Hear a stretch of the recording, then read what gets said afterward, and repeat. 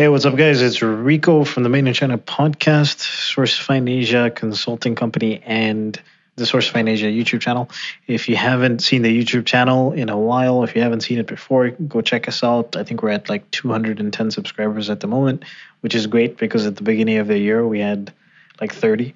So we've been growing the YouTube channel steadily. I think we're at something like 30 videos. I'm trying to bang out a video every week. Also posting up the podcast there, so it's another way to get the podcast content. You can stream it on YouTube. And I think the last video that I put out was the importance of Guangxi in China. So obviously, if you don't know what Guangxi is, it's basically who you know or your relationships. And I talked about how, the relationships that you have in China can be very crucial to how successful your business is and how you can leverage and manage things and how you can grow your business, whether you're located in China full time or you're doing business through China.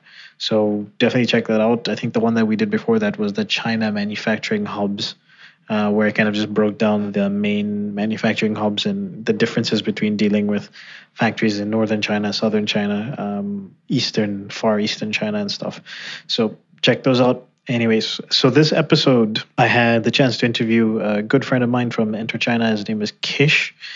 And him and his wife are business partners. They launched a $1 million Indiegogo campaign called the Bento Bag. It's a nice, fashionable, like travel bag, sort of like inspired by the bento boxes, of course, if you if you guys eat Japanese food out there.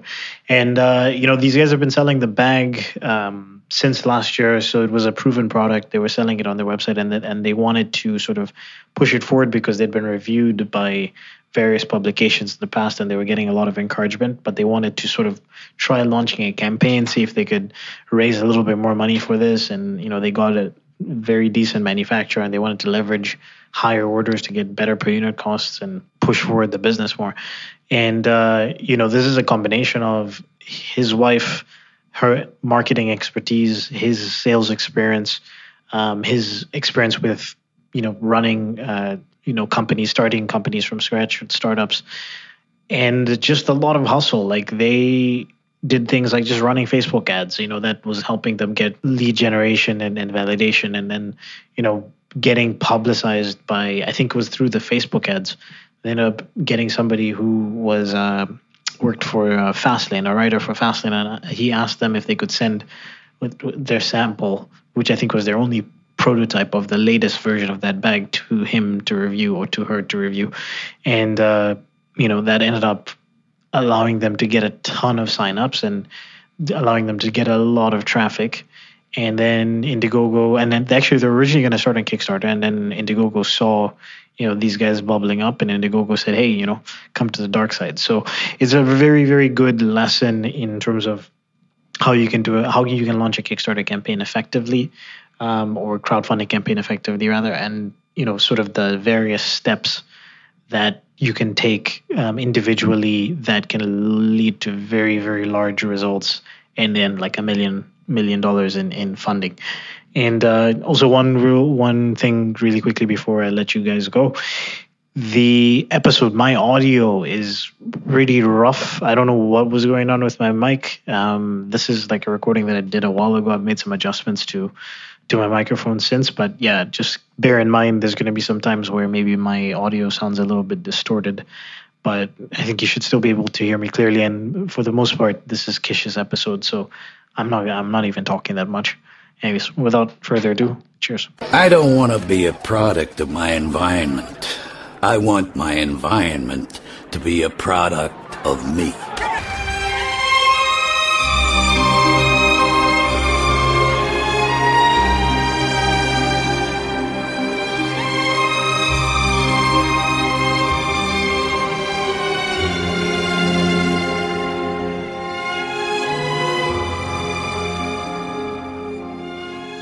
So I guess let's start from the beginning. Let's start from, sort of your history, obviously, for people who haven't listened to the podcast before. People who don't know you, who listen to my podcast would want to get to know you. So, hey, Rico, thanks again for having me on your podcast today. It's a real pleasure to be here. Yeah, not only because of the great podcast that you deliver, but also because we know each other in person. Yeah. So wanted to talk a little bit about kind of how we started, et cetera. So I, along with my wife, we founded a company called Nomad Lane, and the essence of the brand is stylish and thoughtfully designed travel accessories. If you would have asked me, 3 years ago, 5 years ago, or 10 years ago, if this is what I thought I'd be doing, working with my wife, I would have told you that you'd be crazy. My story started about 12 years ago. I had moved to New York to work for a software company. And that software company got acquired by a large multinational corporation. And so once it got acquired, I was traveling a lot. I used to live in London and Dublin. I used to live in India. Now currently at the moment based in New York. From there, had a great few years and, felt I wasn't growing. So then, I did some other work, did some other startup work and, just wasn't happy.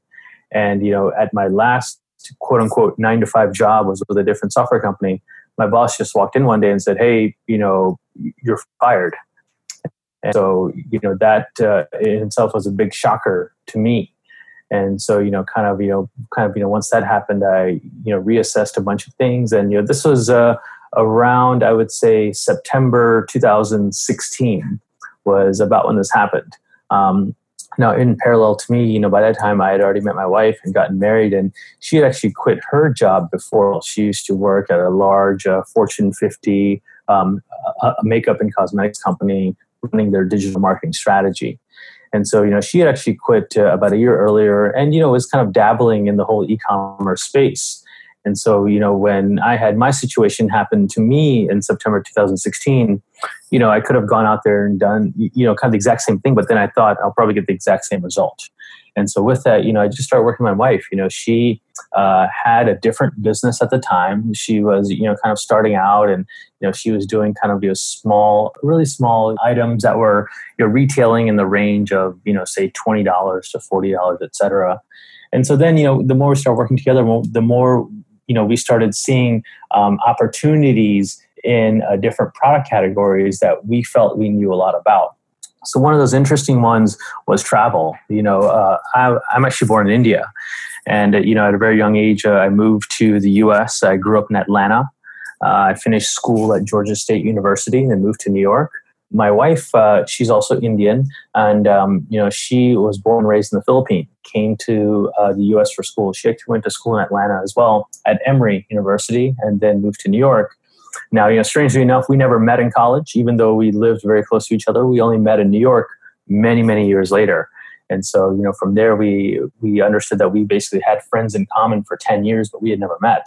So, once we got married, Did you guys meet through mutual friends, or it was just a random situation?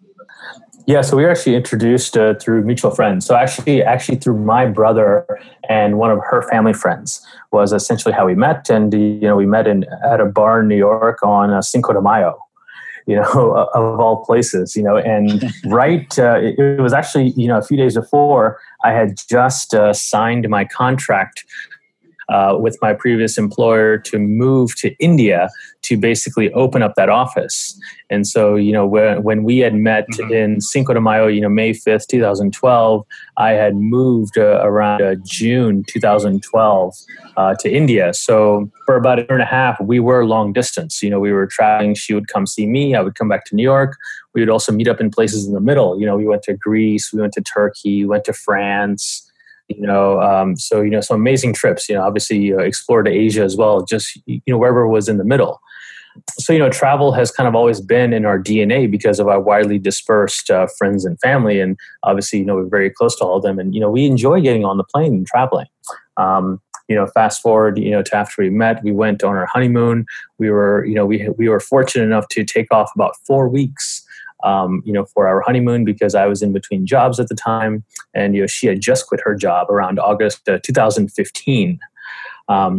So we did that, and kind of there was a recurring theme on every one of our trips. It's really more of me. I would always lose something forget something, get something stolen, not pack something properly, or have a bag that would break, or think, oh man, I just spent a lot of money on this, and now it's broken, or this wasn't worth it because I'm using it in action, and well, the original purpose for it is not what it's intended for, etc. And so, then fast forward to when I got laid off from my job, and she had already started a few things. We started exploring this travel category some more. And then it was in December 2016 when we were out at dinner one night in New York City just before Christmas. We just kind of had a moment where we thought, hey, what exactly are we going to do? There's a bigger opportunity. What would this company be? What would it look like? Who would it talk to, et cetera? And so the first step, what we did in December 2016 was think of a name. And we thought, okay, well, if you have a name, then, it's kind of like having, kind of a face to a person. And we thought with a name, we can then start developing other things around it. And so, we were, there one night at dinner, and we came up with the name Nomad Lane. And, and actually it was more my wife. And so she immediately looked it up and thought, okay, let's see if this domain's available. And, sure enough, it was available for $10 or something. And so we thought, okay, let's do it. Let's just go all in. We don't know what we're going to be selling.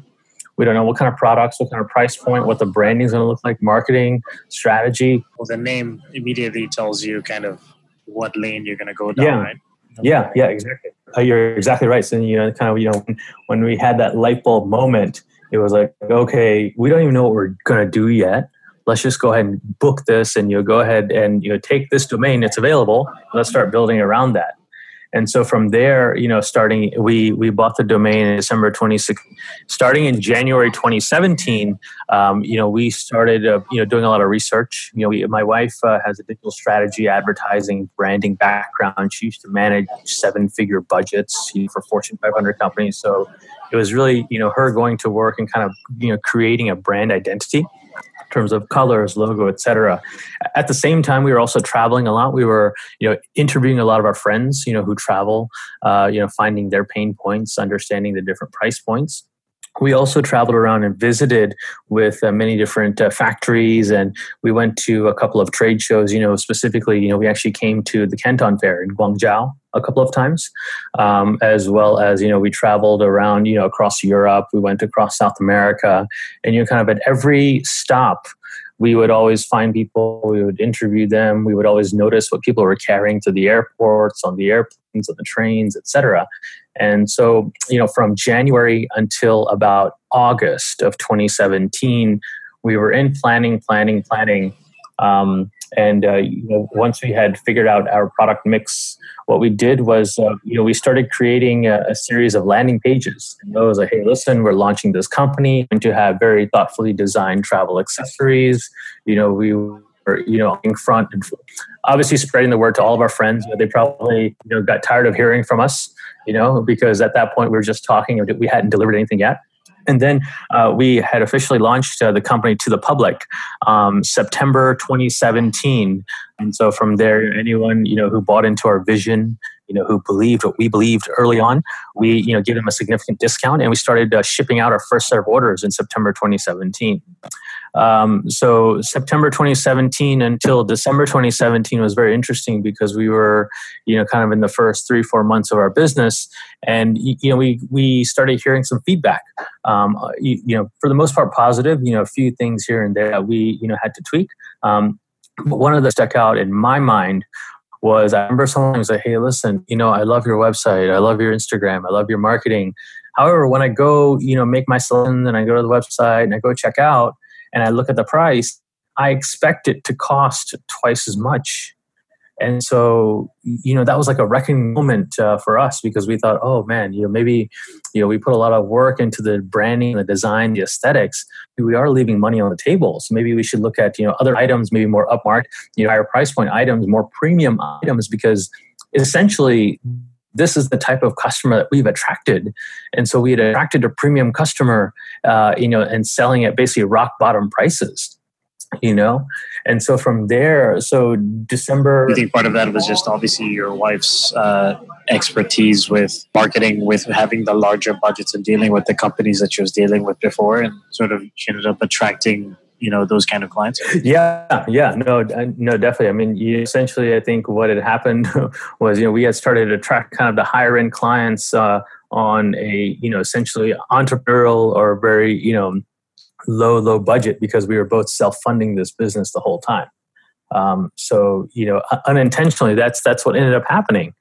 And so, we started this new customer base, and we were attracting this customer base that wanted to be a part of our journey, wanted to be a part of our mission. But, for them, like, and no offense, they just had more disposable income than what we had to sell them. So, and so once we got through the holiday season, December 2017, in January 2018, so, earlier this year, we started putting together our heads and say, listen, what's the next item that we can go into? So we started doing more research as well. And then we thought, it would be great to have just a nice bag that just is designed for, for frequent travelers, has a spot for everything you don't lose, because, my wife, before, she carries a Longchamp purse, and, that's just like a black hole bag. I just use whatever. And I was using things like in Ziploc bags and stuff. And, I think, one sour. I have a giant man. I have a giant man purse. Yeah, a merce, right? Is what we call it. A merce, yeah. But yeah, and look, I was in the same position. I just kind of threw everything into a bag, and I went traveling. And when it was time to leave, I just threw everything back into the bag, and I hoped that I didn't forget anything. And 9 times out of 10, I did forget something, just because that's the way I am. And so, so then, we started thinking about all of our past travels. I used to do a lot of business travel. I used to be on the road 150 nights of the year, traveling, seeing customers, et cetera, for my previous job. My wife also, traveling back and forth, to Asia, to see her family. And obviously she's got friends all over the world because of, where she went to school at Murray, so, we thought, okay, let's kind of design for that. And so then, kind of when we started getting into the nitty gritty, we thought, oh man, we think this is a great idea, but it's going to cost a lot of money to get up and running. The manufacturing costs, sampling costs, production fees, the shipping of the samples back and forth. So then you were thinking, okay, how can we make this a reality without going into debt? Because that's what, happens to a lot of people, before their business ever gets off the ground, they're in a lot of debt. It takes a toll on you. So you're kind of digging yourself out of a hole before day one that you've even put something for sale. And so, from there we thought, okay, well, what is another business model we could follow without having to raise money or get a loan? And we started exploring this crowdfunding route. And so, that started becoming interesting. And so we thought, okay, to launch this, let's do something different. Let's, kind of test and get some market validation up front. And in return, what we'll offer people is a steeply, discounted price. Basically, we'll offer it to them at our cost, essentially to get it into their hands. But, let's just use it as a marketing exercise just to understand, do we have market validation? Mm-hmm. Do we have something at this time that resonates with people? Do we think this could be, potentially where we could, take the company going into this product category, et cetera? So basically, from January until about April, we were prototyping, with different bag designs. We were lucky that we found a really good supplier, who worked with us. Even though we didn't have a lot of money, and we told them up front, we said, hey, listen, we have this idea, but we don't have any money. Could we, please work with you, and we can pay you off, down the road once we start seeing success. So luckily, they bought into our vision. And so, I think a lot of times people say, oh, have a supplier, have a backup supplier.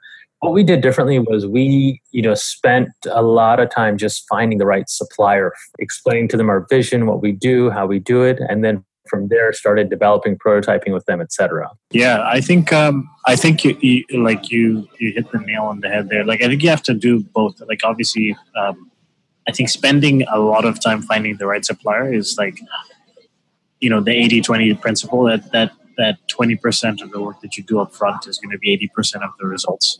But then also having backup suppliers. But I think another thing that you pointed out that is important is getting the supplier to believe in your company's vision. because a lot of times people approach suppliers and they don't really spend that much time sort of laying out the plan and developing that relationship. Because if they become invested, then maybe you do get a sample at a discounted rate. Maybe you do get samples for free. Maybe they allow you to start off with a lower order quantity. There's like a lot of different things that can happen if the factory actually believes in what you're trying to achieve. Yeah. I would urge anyone, who's listening to this, right now, to really, have them step back for a moment and put, themselves in the supplier's shoes. With the advent of the internet and how easy it is to get products made in Asia or anywhere else in the world, it's just you send off a couple of emails, say, I want this at this price. Can you do it? Yes, I can. Here it is. And then when you get the product, you're not happy, and then you go somewhere else. I think because we spent a lot of time up front working with our supplier, we now know each other's families. We talk on a regular basis. I'd say a lot of the, now even we have a lot of conversations that are not related to work. So I think that's been very, very important for us. So obviously around that time, I think it must have been just after Chinese New Year when we met. Yeah, exactly. So when we met, I believe that was around March 2018. And so that was when I had taken a trip to see from New York to Asia to see our supplier, and that's where we were introduced through mutual friends, from what I remember. But kind of when we met, that was when we had a working prototype that we felt comfortable enough with to then start planning out our crowdfunding campaign. The whole purpose of that trip when I'd come and when we had met was to inspect the supplier factory, ensure they had proper working conditions, they had their, they had ethical wages, clean, factory floors, and, they had the production capacity to meet our needs. And so, once I came, for that trip, I, was able to go back to New York, with, a working prototype that we were, really, really happy with.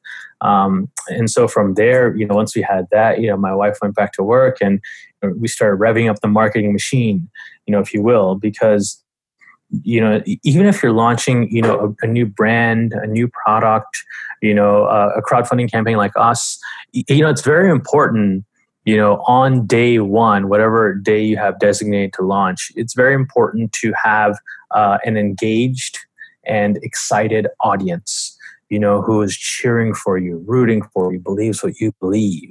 And so, all of April and May 2018, what we did was, kind of on our own budget, on our, kind of with our own money, we created a couple of landing pages. We did some small Facebook ad buys of, budgets of anywhere from $5 to $20 a day or so. And we just started testing out different audiences, saying, how do these people react to this messaging? How, does this messaging or this image, cause a higher sign-up rate, et cetera.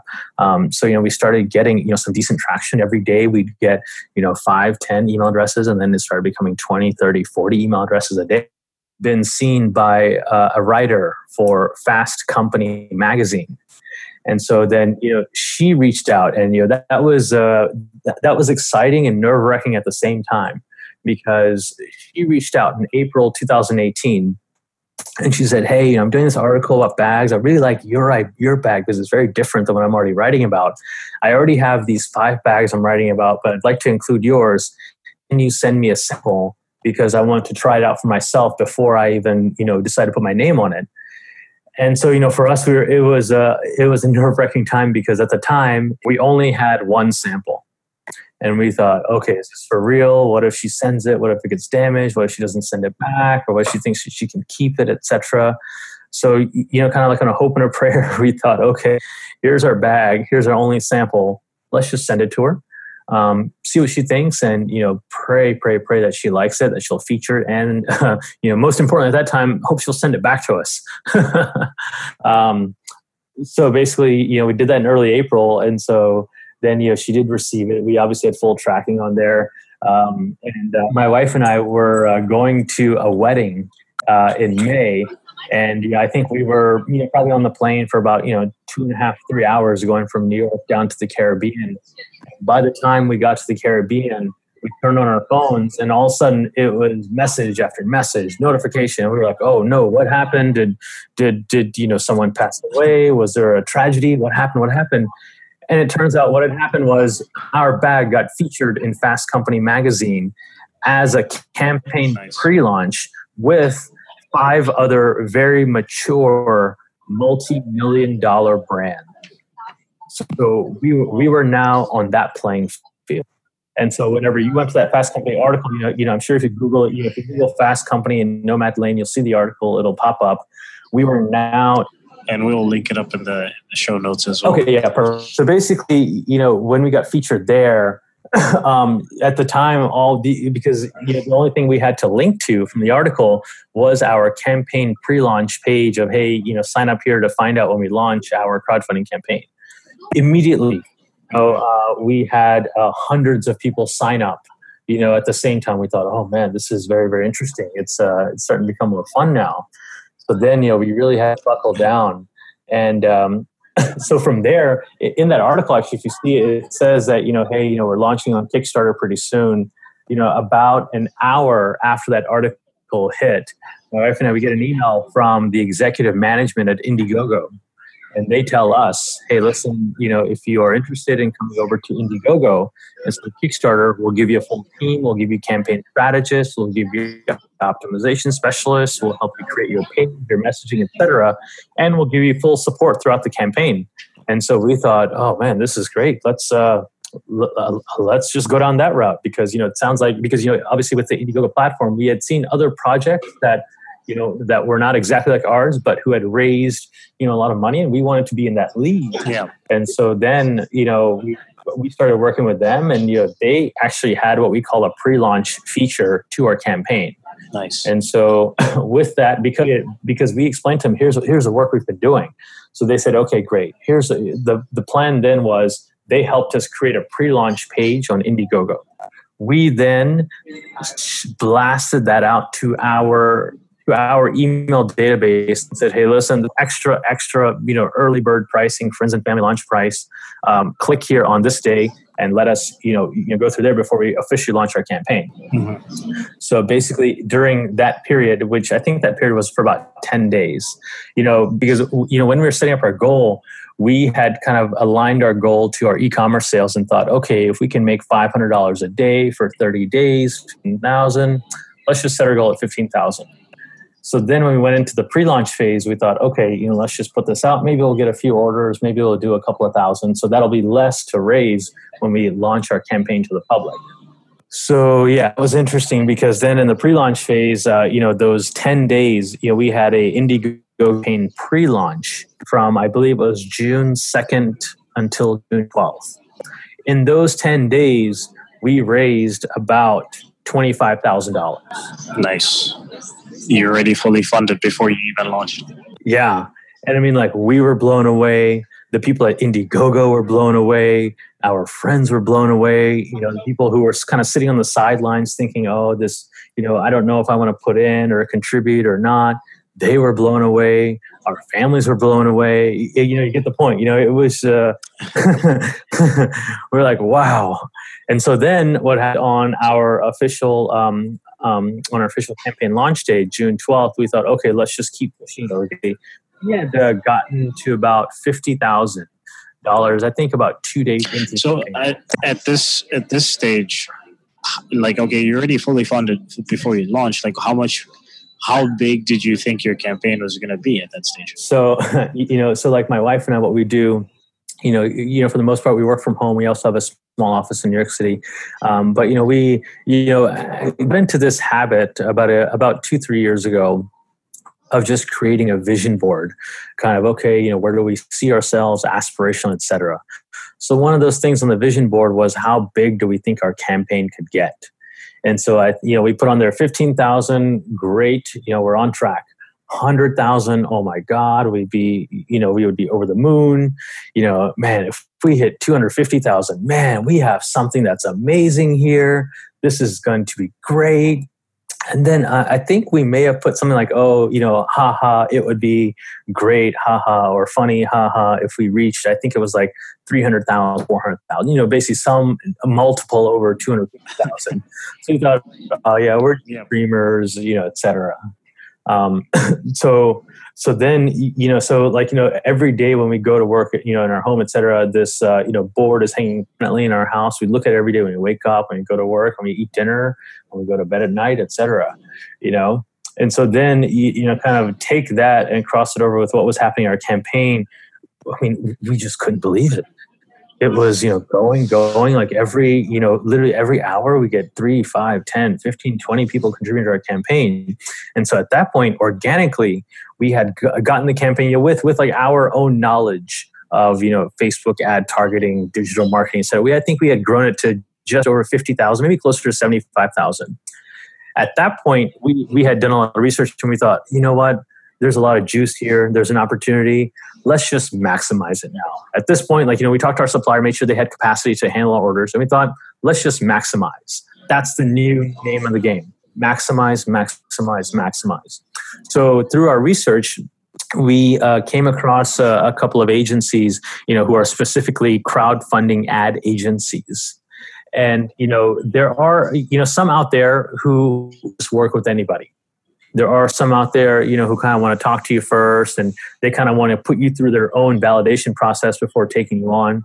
And then there's some out there who, if you talk to them, if you are a genuine person, if you are able to prove to them that you know what you're doing, they'll take on. So, we, definitely talked to a lot of them, who basically just wanted to take our money and didn't really give us an indication where our returns would be. There were others, there were other people who we talked to because this was already in June 2018 after we had done the 3 months of, test pay, with like the landing page testing, et cetera. The second group of people we started talking to, that they told us, oh, well, we need 3 months to test this out and we need 3 months to do this, but on our own. And by the way, you have to pay us this high fee. So that wasn't an option for us because we had just put a lot of money into it. We started getting orders. So then we ended up speaking with this other ad agency based in Barcelona.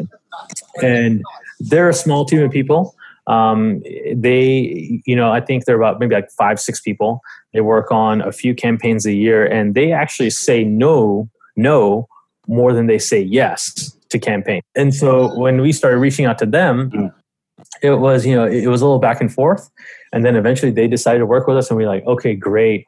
And so, kind of the way that model works is, you basically, put up for the ad spend. They are able to target your ad spend to the right groups online. And then from there, they take a percentage of all track of sales. So when, once we got, and I think it was close to 75,000, we were obviously doing our own things on our end, to promote our campaign. But then, we basically, kind of like another hope and prayer. It was another inflection point. We thought, okay, let's just go all in on this. And so what we did was, sorry, go ahead. So I was going to say, just before you go into it, so so you guys got a lot of coverage of, just looking at your campaign page, obviously CBS, Fox, Business Insider. Fast Company kickstarted it. When did these other brands like Business Insider and Fox and stuff start to come into it? Was it after you started working with this agency or is it before, or what happened with that before? A great question. So the other press mentions that we had on our campaign page, those were previous press mentions that we had received when we had launched our company about 7 or 8 months ago before the crowdfunding campaign. So it's not that it was directly related to the crowdfunding project, but from what we had read, and we were actually in discussion with Indiegogo about this as well. We said, hey, listen, we've launched this company already. So it's not our first time doing this. This is not our first product that we're delivering to customers. Mm-hmm. And by the way, we have all these great reviews about our company. It's about our story, about our mission. And so with their encouragement, they reviewed, kind of our campaign page, the article. They said, you know what? It fits within the guidelines, included on the campaign page. Because we basically, obviously, when you're in a crowdfunding campaign, you want to come in with as much credibility as possible. Exactly, yeah. And so we were essentially taking credit for the work that we had done for the last 8-9 months, from September 2017 until June 2018 from when we had launched our company. So that's where those mentions came from. But, you hit the nail on the head, Rico, when you said the Fast Company article, because that was very specific to our campaign. And that's what kickstarted our engaged. I hope Kickstarter actually listens to the podcast. God damn it! No pun intended. We were so close. We were so close. No pun intended. No pun intended. The Fast Company article kickstarted our campaign on Indiegogo. You know, that's about the most succinct way I can put it like that. So I mean, obviously we connected through the Inter-China community. You were friends with Manav, correct? Yes, that's correct. That's correct. Yes. And then Manav introduced you to Nick, and Nick was like, "Oh, you should join the community." Your wife has all this marketing experience. You're a great salesperson. How much because I know a lot of EC campaigns that were very successful, how much did EC itself contribute to, like, how much knowledge did you take from EC, or how much did you take from the community in terms of helping with your campaign, if any? Yeah, no, absolutely. I mean, I think the biggest thing in principle was, it kind of changed the whole mindset. Instead of trying to be everything to everyone, it was more along the lines of try to be something to someone. Mm-hmm. And I'll elaborate on that. It was basically, the program, was more about kind of honing in on a target audience, sure, everyone talks about total addressable market and TAM, and we all know these fancy acronyms that investors love to hear, but, when it comes down to getting off the ground, you need to have as small of an addressable audience, a niche of a niche, if you will, of an audience who you're solving a pain point for, and then others will come in and join, your movement, and that's how you grow. Think about when Uber first started, it was like, black car service, for, people who were okay paying a little more than a taxi cab. Well, now they've grown so much, and now they have such a wide, user base that it's really a daily mode of transport for a lot of people at all spectrums of the economic prosperity scale. Yeah, right. Yeah, for sure. So that was like the biggest thing I think that we walked away from the program with was, kind of honing in on the messaging. And then, kind of relaying that across all of our efforts and channels. And, that was, that, and obviously, because of the super engaged community as well, now, across Asia, across the world, I think we really enjoy having sort of this group of like-minded individuals that we can always bounce ideas off of. When you hit a rut, or if you have a tactical question or a strategy question, investing question, etc., it's nice to know that you're in a group of people, obviously all at different stages, but more or less they're going through the same thing that you're going through. Mm-hmm. And so, quite nice. So also in terms of setting up the campaign, you mentioned that you spent a lot of time trying to find the right supplier. What ways did you do that? Did you go through the Alibaba route, or was it more of an introduction through other people? So it was for us. It was more along the lines of going to the Canton Fair. Mm-hmm. So that obviously versus versus doing some social proofing, looking online, trying to trace back. Okay, who makes this? What types of companies exist out there, etc. But I think the biggest thing for us was kind of going and seeing and feeling and believing. Because we had the luxury of actually traveling to Asia to meet with suppliers, face to face. And that was a big investment. When, we could have spent that money, elsewise into digital marketing, we decided to allocate, money up front to go visiting a supplier first. It's an important point, man. Like, how much money did you guys spend roughly before actually making money from the campaign? So I think it was probably, we had maxed out our credit cards, cashed in our savings, investments, everything. It was probably, I want to say just under $100,000. Wow, it's a worthy investment at this stage. Definitely a lot of mistakes made. Got your 10x return. Oh gosh, yeah, right. But no, definitely a lot of mistakes were made in there. A lot of back and forth. A lot of things that we are now optimized for. What about the prototype that you made? Like, how long did that take to kind of produce the prototype that was the one that you sent to Fast Company? So the prototype, the one that we sent over, it probably took about 4 months to make, 4 or 5 months, and thousands of dollars in shipping and sample fees and production fee going back and forth. Okay, and that prototype is essentially exactly how the mass production item is going to be? So we made a few different minor tweaks. I'd say less than 5% of the design, but yeah, basically what we had back in April, I would say 99% of that is now what we're going into full production with. So overall, how long did it take you to go from concept to campaign? Concept to campaign, it took us about 6.5 months. If you add in the supplier time, you can add 2 more months. So probably about 8.5 months from the time we were meeting our supplier, vetting supplier, came up with a concept, sampling, design, prototype, and to launching our campaign. That's very in line with what I always tell people is like with these products that are original design, you want to be spending 6 months to a year before you're going into mass production, or in the situation, the crowdfunding and then mass production.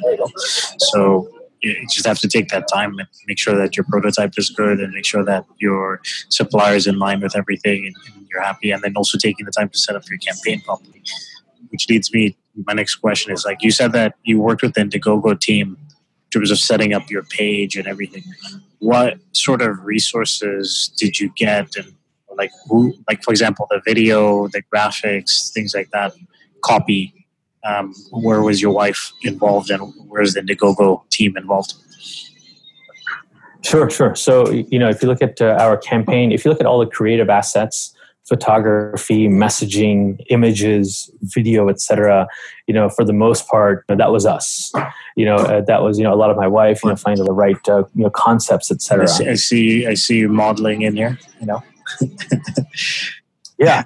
Well, we have some. Well, actually, so the people that we used in our campaign, those are actually friends of ours, who graciously agreed to be a part of our campaign because, like I said, they believe what we believe. With the Indiegogo support, that's something that they don't offer to everyone. We were just lucky to be a part of it. And so where they really helped, I think, one, they had a few crucial changes that we made. I think in particular, one was like with a video of, presenting or maybe having these set of scenes first versus what we had originally put in there. So I think that really helped out. So it's more like you do it and then you go to them and you present it and they say, okay, we think you should restructure this and that. But it's mostly, right. It's more of them consulting and making sure that all the right things are in place, right? Right. Yeah, because they basically had kind of their formula of, hey, listen, whenever someone new comes across your campaign page, here's what they, are accustomed to seeing first, or here's what converts better if you present it like this instead of like this. It's the same, it's the same creative assets. It's the same video, it's the same images, but it's just a matter of how you present it. And so that's where I think they helped out the most. That's good. What do you think is the smallest thing you've done that brought you the largest results in this campaign? I mean, obviously we could point at the Fast Company article, but I think, there's probably a lot of other things that we're not thinking about right now. Yeah, I'd say, definitely a lot of lines of the Fast Company, article was definitely really big for us because that was kind of the catalyst for us to go and move more up market because, the way that we had come across the Fast Company, a writer, was because of the very small ad buys that we were doing on Facebook. The $5, the $10. So so maybe it's the ad spend. Maybe it's the testing through the Facebook ads. Yeah, no, for sure. I mean, thing is, a lot of people, and look, if you look at all these campaigns that are out there in the world on Indiegogo, Kickstarter, etc., you can tell who's really into it and who just kind of put something out there and kind of what I call did the spray and pray approach. I think it's very important before you launch your campaign, spend 3 months, 4 months, 5 months finding your audience. A lot of people try to shortcut that process. And if you shortcut that, you're only shooting yourself in the foot. Awesome.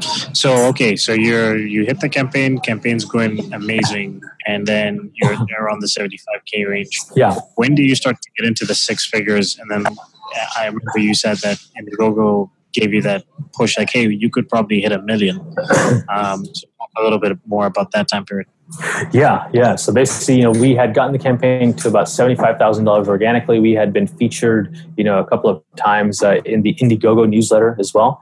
And then, we met our ads partner. And, I think with our ads partner, it was along the lines of just understanding exactly, okay, here's our data. Here's what we've been able to achieve with our small Facebook ad buys. What if this is multiplied? Can this scale? And so once they took over, we, just had a very, simple agreement. We said, hey, listen, if it works, we'll continue working throughout the rest of the campaign. If it doesn't work, we'll give you 24 hours notice, or you give us 24 hours notice, and we'll walk away, no feelings hurt or anything. Nice. So, from there, once they bought in, they, kind of went through their whole cycle. They started, testing out their strategy, basically what they were good at. And then we got to a point where every day we were making $10,000 a day, $15,000 a day. And we thought, oh man, this is going to be something. I'm just looking at the campaign insights at the moment, kind of seeing kind of like where they took over and kind of what started happening. We thought, oh man, because the first day they took over, I think we had reached about 5,000. The next day we had gotten to 11,000, and then from there 12,000, and then 15,000. And so from there we said, okay, let's just try to harness this and maximize. At the same time, we had the Indiegogo team that was also paying attention to our campaign. And so they started the results as well. And so, kind of in close conversation with them, as well as in conversation with our supplier, we requested from the Indiegogo team, we asked them, say, listen, is it okay if we were to potentially extend out this campaign for a little bit? Because there's an opportunity here. There's a lot of people. We have buy-in from our supplier. We have capabilities to deliver within the original stated date. And they said, yeah, go ahead. So, they gave us their blessing. So then we extended the campaign twice. And basically the full campaign then ran for about 60 days versus the original 30 days. So it was, the pre-launch phase, which is about 10 or 12 days. And then from there, the 60 days. So we probably ran for about 70 to 72 days. The interesting thing was during that time, as we started getting more and more momentum, we had another prominent writer from Forbes magazine reach out. And, she was interested as well. She thought, oh my God, what is this? Like, this campaign is taking off. She also was served up an ad. She saw it. She reached out, and, her approach is a little different. She wanted to really just talk about, kind of the working, situation between my wife and I. And so, when I had a call with her, she I think she was impressed by the campaign. She was impressed by the bag, and, we sent her a sample. But if you look at, kind of the focus of her article was more along the lines of, how to work with your spouse, and how to get, an idea off the ground and how to parlay that into a very successful campaign. And so when that happened, we had a call with her. I think that article hit, probably about a week or so before the campaign was over. At that point, we had just crossed the 800,000 mark. Mm. And when that article hit, man, every day we started making or hitting about 30,000 in sales a day. And so at that point, we said, okay, wow, we have a chance to hit $1 million now. And so, we had about 7 days left in the campaign. It was very tight, about 6, 7, actually, no, it might've been like 5 or 6 days left of the campaign. The Forbes article hit. We started making $30,000 a day in sales. Nice. From, obviously the article, the ads, partners, et cetera. And so from there, we just started revving it up. Like especially during the crowdfunding campaign, a lot of messages come in. A lot of people say, hey, interested in this, or these one-off questions. We would just always make it a point to respond back as fast as possible to get the support to push up our campaign. And then, lo and behold, the day before our campaign ended, we had and I think with 24 hours left in our campaign, we had officially crossed the $1 million mark, and then we ended our campaign at about $1 million, $30,000. $1,030,000 is nice. What did that feel like? What was that day like? Oh, it was. I think because when we hit $1 million, it was my wife and I. We were staying up one night because we wanted to see it happen. From there, it was I think we celebrated. We opened up a bottle of wine. We said, "Oh, this is awesome. Who would have ever thought?" And then I think the reality of it started setting in. It's like, okay, now it's time to deliver. Yeah. I think we were like on this high. The campaign ended. We're like, okay, now it's time to deliver. And so, as at the time that we're speaking right now, we're at this point right now. We're working every day to basically deliver, against the $1 million plus that we raised to our backers, and the expected delivery date is November 2018. Are you still in demand on Indiegogo, which means people can still pre-order, right? Yes, that's correct. Yeah, so we are in demand, but those orders will not be ready until December or potentially January. So basically, our first priority is to get the bags to our earliest backers, to the earliest people who backed us. And then from there, we'll work on the in-demand crowd, which is going to be December 2018 / January 2019. So I have a couple closing questions. One, I just noticed, so obviously you guys hit 1 million. There probably were some perks that people could buy before that are not there anymore. What's the difference between the pricing that's there now versus what was there before? Yeah, sure. I mean, so basically when we launched, we had a pre-launch perk where you could just buy one at a steeply discounted price.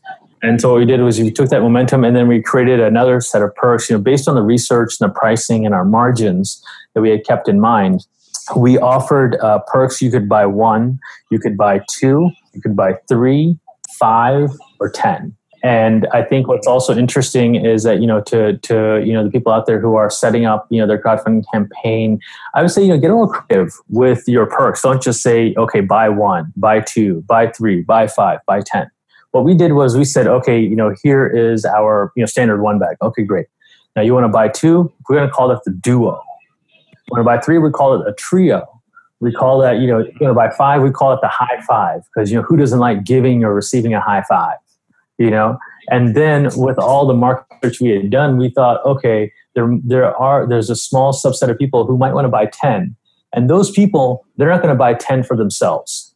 They're going to buy them as gifts. And who's got the money up front to buy 10 bags? Well, we think those are professionals, working professionals who are going to buy for their office workers, for their colleagues, coworkers, etc.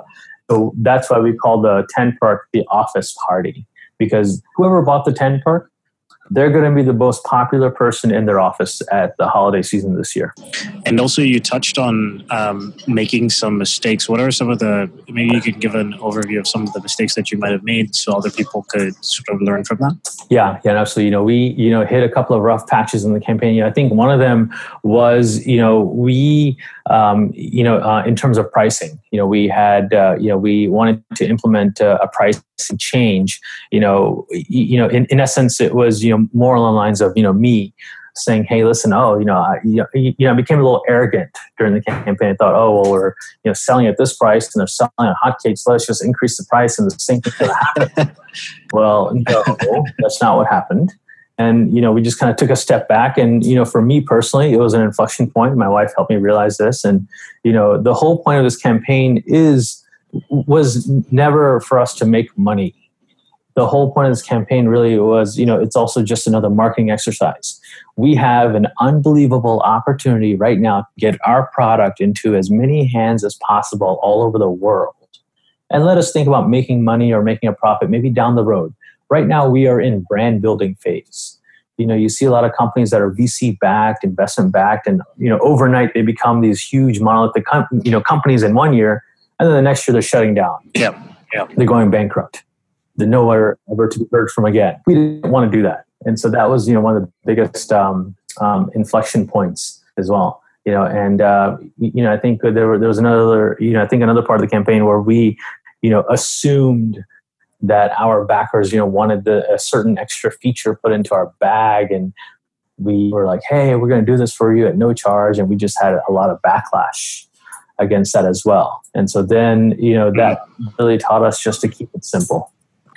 And kind of listen to the people in front of you, because they're the ones spending their money on you. They're taking a bet on you. Like, we have $1 million+ in sales right now on a bag that maybe 20 people in this world as of the day of this recording have ever seen or felt or touched or held. Mm-hmm. That's a big responsibility to deliver. And so we are now focused on that, keeping it simple, doing what's right by the customer, and hitting our delivery date of November 2018.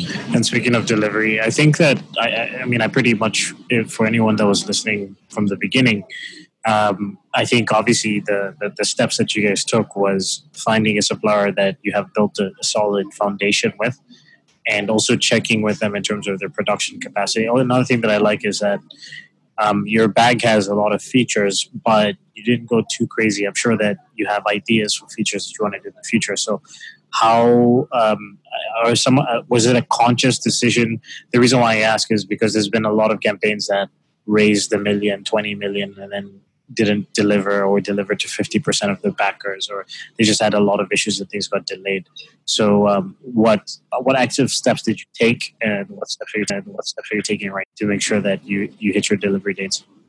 Yeah, absolutely. So, to answer your other question first, when these people do raise a lot of money, I think, look, if we would have caved in or, taken into account every single request, maybe we could have raised a lot more money with this campaign because we could have attracted a wider audience, but we definitely would not have been able to deliver on that.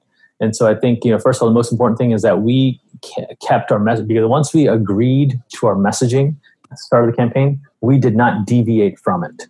We said, this is what this bag is made for. We have other people saying, oh, I want wheels, I want a handle, I want backpack, and we said, that's great.